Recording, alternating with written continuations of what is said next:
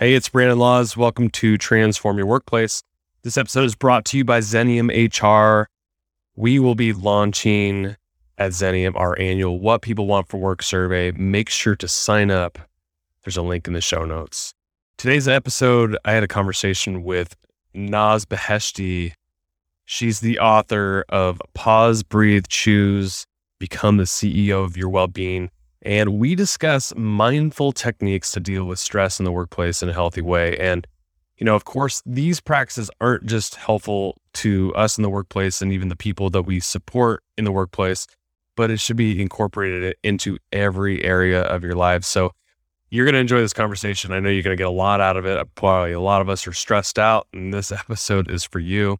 Enjoy the episode. Make sure to connect with me on LinkedIn, Instagram, Twitter, any of those places. I'd love to connect with you and hear how you're liking the content. Enjoy, and I'll talk to you next week.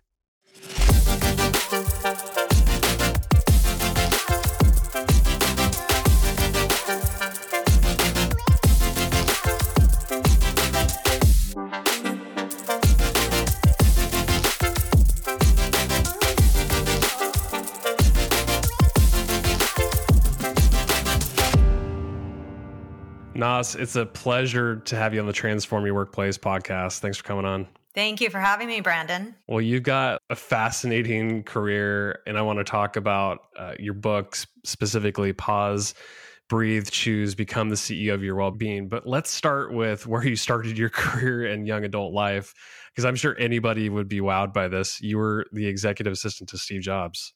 What was that experience like?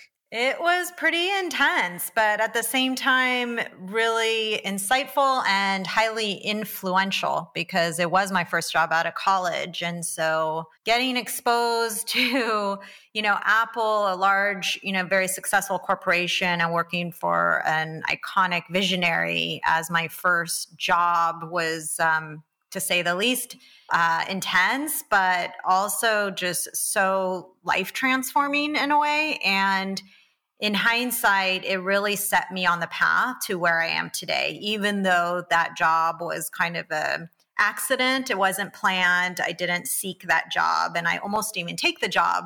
But I thought it would be a great opportunity to work for Steve Jobs just temporarily. I worked a little bit over a year before I moved on, but it really did truly set me on the path to where I am today because he taught me the most profound lesson, which is well-being drives success.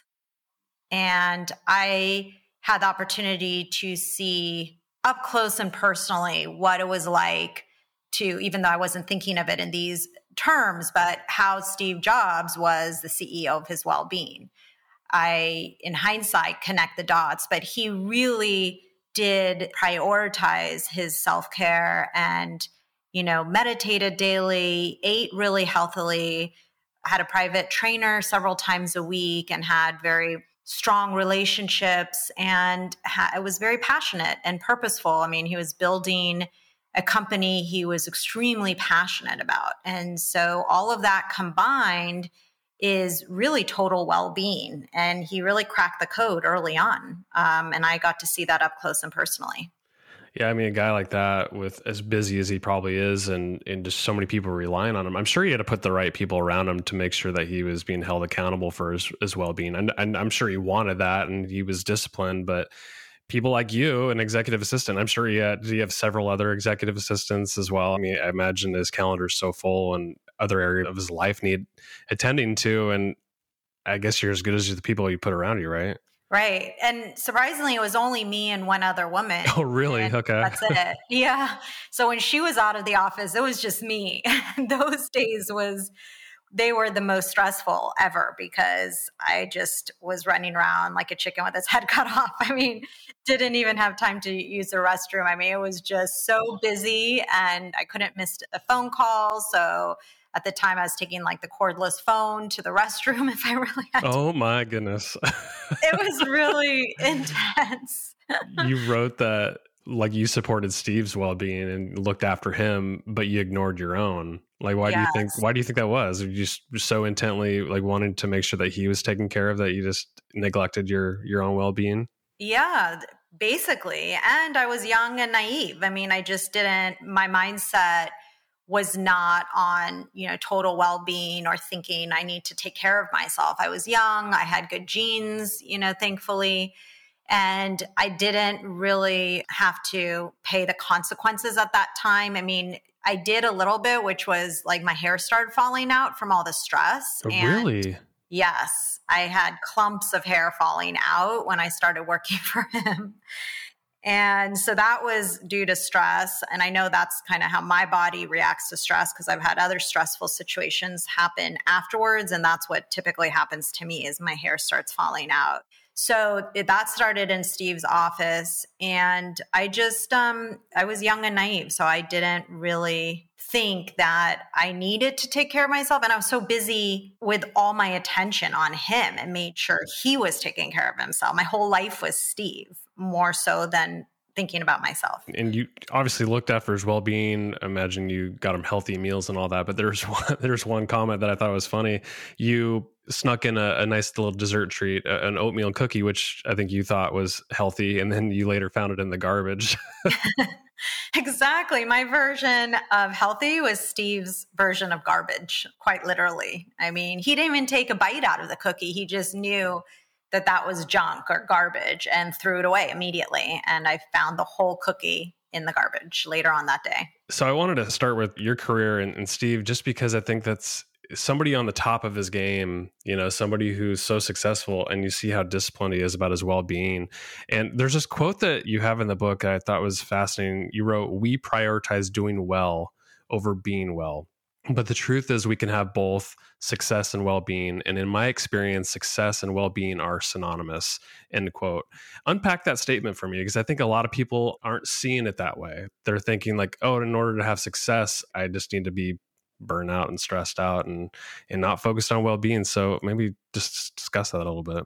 Yeah, I mean, working in corporate for over a decade after working for Apple, before I started my own corporate wellness company, I realized that people, they were wearing a badge of honor when they would say like, oh, I didn't, I only need 5 hours of sleep, or I only slept for 4 hours last night, or I pulled an all-nighter, working really hard versus working really smart and optimizing your energy levels rather than optimizing your time, because we all have the same amount of hours in the day. There's 24 hours in the day. No one has the power. I don't care who you are, but we can never increase the amount of hours in the day, but we can optimize our energy and well-being so that we can work more efficiently, more effectively, and smarter.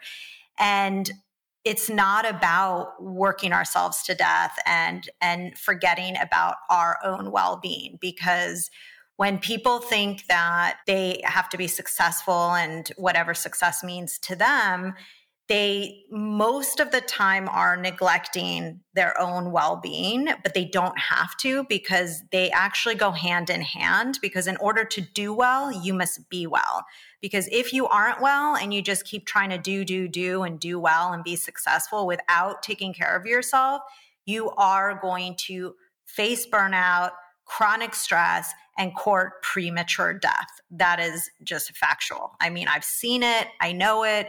And I also know, as an executive wellness coach and CEO of a corporate wellness company, that you can have both. And that's the smartest way to approach it, is to first take care of yourself and lead by example and show up as the best version of yourself. And in turn, that creates ripples throughout your life and throughout the company, throughout your relationships, your life in general as a whole, through all aspects of your life.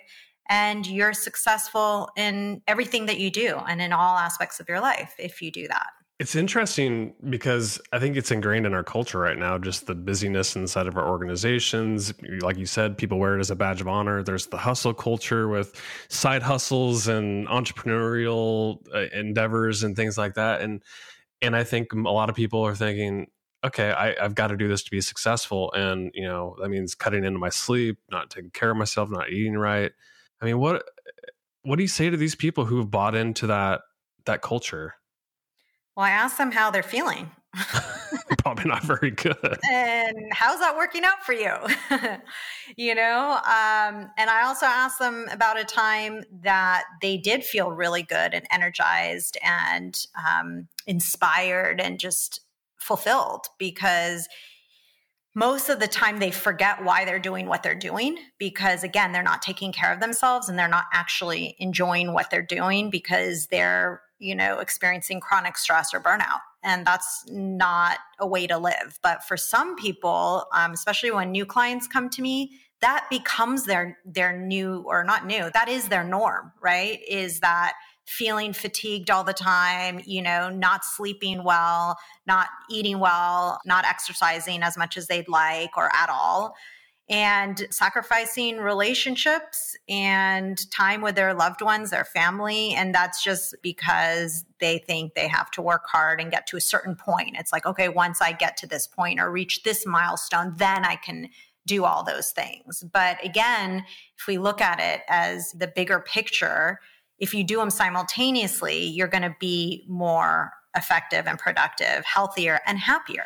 You had a stint in pharmaceutical sales. I'm trying to remember how many years you were in pharmaceutical sales, but you wrote that you'd see these doctors' offices because you'd go visit them and they're jam-packed. And one could only imagine, I'm sure you and I both go to the doctor on a regular basis, and you get a 15-minute appointment with doctors and they're not seeing patients for very long. And like you even said, like, you're probably getting a temporary fix at best, and it doesn't fix the root causes. So there's things that are left being unaddressed, which is well-being. How do we, even in organizations, how do leaders address this gap? Because, we've got insurance, we've got these benefits that people use, but they're like temporary fixes. They're like fixing things that are becoming a problem, but we need to fix it upstream. So this gap, what do we do about it? In my experience, it's most effective to start from the top. So my actual practice started as executive wellness coaching before it opened up to corporate wellness. And that was like an organic evolution of how I realized that when you coach and, work with the C-level and senior leadership and teach them and train them and coach them on how to live your best life by adopting a healthy lifestyle and healthy mindset and behaviors. And when they lead by example, and they're the ones who are practicing what they should eventually be teaching all the employees, that's where it starts, from them. And so when, for example, typically corporate wellness comes from HR and HR is marketing it and promoting it. But when the communication is coming directly from the CEO or C-level, it helps engage the employees more, because as an employee, think about it, you get an email from HR or the CEO. Which one are you going to click on? The CEO, for sure. Yes, like you're going to get the attention. The CEO is going to get that attention that is needed for employees to engage in corporate wellness programs. So I think to fill the gap, we need participation, engagement from C-level and senior leadership. I love that. Yeah, that makes sense. I want to dive into the meat of your book. There's so much that we're not going to cover here, but I want to dive into some things that I think will be helpful for the listeners and then people that they support in their organizations. So you talk about a mindful breath, and this is just diving into the mindfulness, and you talk about meditation and things like that. But the mindful breath, what is that, and how do we use it to kind of reset ourselves? The mindful breath is part of my pause, breathe, choose method, which is so effective and powerful that I named my book after it. It's really a method for translating mindfulness into action and just taking ownership of our well-being. When we are mindful, we're able to take a pause when we're in a situation that is not really serving us. Let's say we're stressed or anxious or just even tired.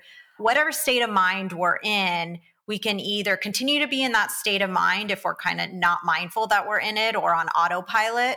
But when we're mindful, we are aware that we're in a state that is not serving us, and we can take a pause. We know then, okay, let me take a pause, followed by a mindful breath. When we take that mindful breath, we are instantly re-engaged into the present moment. And when we are present, we are better equipped to make better choices. So pause, breathe, choose is mindfulness in action. And our life is really just a series of choices that we make. It's all about our choices every day from when we wake up until we go to sleep. When we take those mindful breaths, maybe it's 1 breath, 2 breaths, or more, maybe it's 20 minutes, then we instantly feel good. We have a connection between our mind and our heart because we're settling into the current state and moment. And then we're able to make better decisions and choices. How often do you recommend people do this, and in what situations would be appropriate for a mindful breath? Just any time throughout the day, or when you're feeling stressed, or like, is there an appropriate time to do it? Well, I always encourage people to start their day with a seated mindfulness moment, meditation, or, if sitting in a formal meditation practice isn't for you, it could be a walking or moving meditation like yoga or walking. But starting your day that way is really effective and helps you hit the ground running. And so I highly encourage a short mindfulness moment or meditation to start your day. But throughout the day, taking just shorter pauses, like just think of pause, breathe, choose, like when you need to make a choice, when you are stressed, when you are tired or working on something for a long time. My client yesterday said, I literally pushed my chair away from my desk and said, pause, breathe, choose. Your voice was in my mind, and I needed that moment to pause because I just had one of those days. And she said she just pushed the chair away and sat there and took mindful breaths, and then was able to choose what to do next more appropriately, more effectively, because she was so exhausted and she was just multitasking so many things. And so then it just re-engages you with the present and realigns you with what is my purpose? What is my intention? What do I want to do next? And it's just putting more intention and purpose into your thoughts and actions, really. Yeah. What I love about that is it's so simple to implement throughout the day.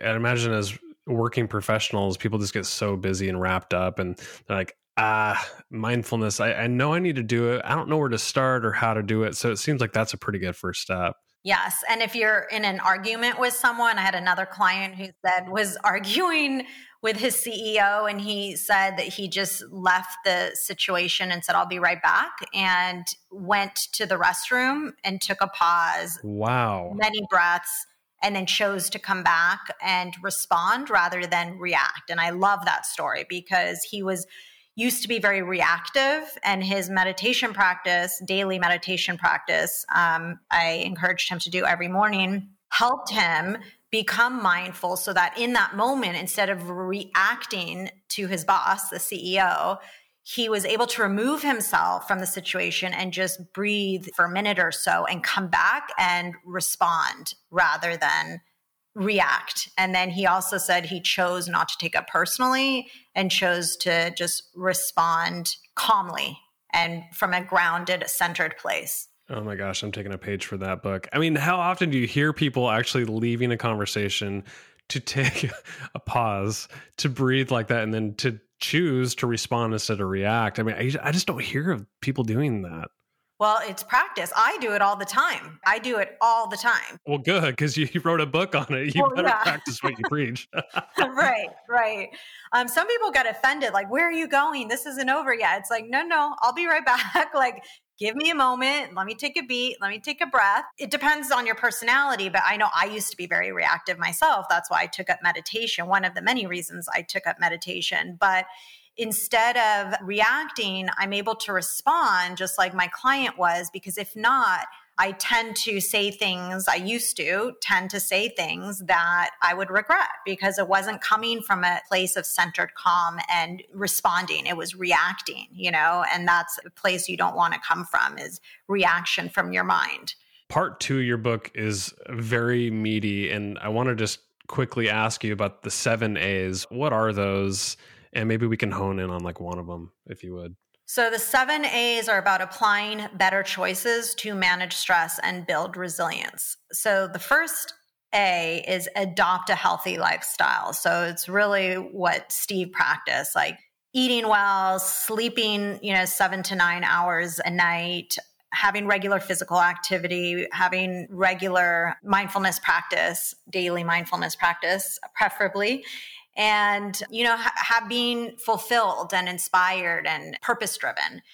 The second A is allocate play and recovery time, which a lot of people, when they read the book, love this part because adopt a healthy lifestyle is fundamental and people know to do that, but they don't always do it. But the allocating play and recovery time is really fundamental. It kind of builds on the adopt a healthy lifestyle because we all were born to play. As kids, we were always playing and sleeping. And as we get older, we play. And playfulness and recovery time reboots our mind and our body, and it promotes creativity and clarity and most importantly, it's just fun. So why not do that? And then the third A is avoid unnecessary stress. So if you can avoid the unnecessary stress, avoid it, but not all the time you can avoid it. So the fourth A is about altering the situation, if you can. Now, if you can't alter the situation, so each A kind of builds upon the next, then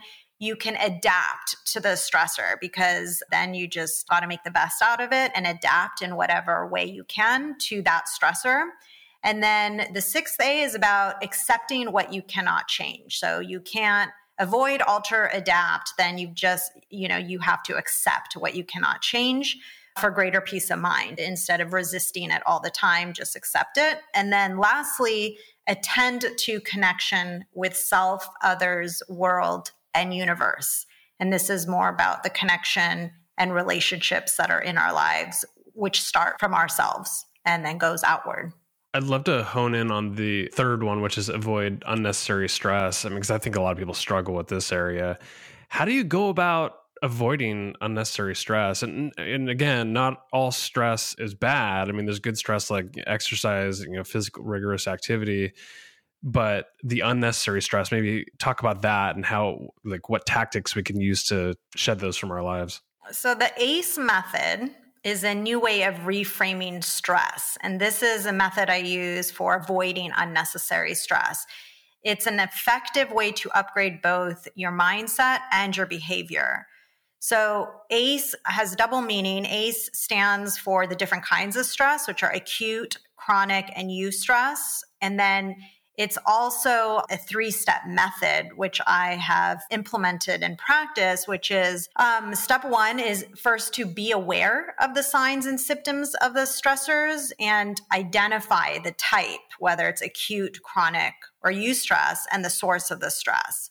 So when you have the ability to distinguish between different kinds of stress, then that allows you to perceive stress, as a challenge rather than an obstacle. If you choose to perceive that, it's a mindset shift, right?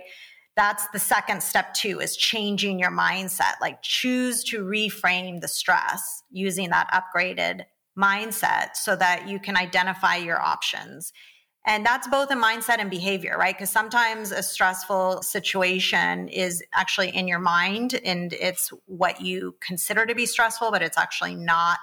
Stress is really what you perceive of a situation that you might not be able to handle, or it's just challenging.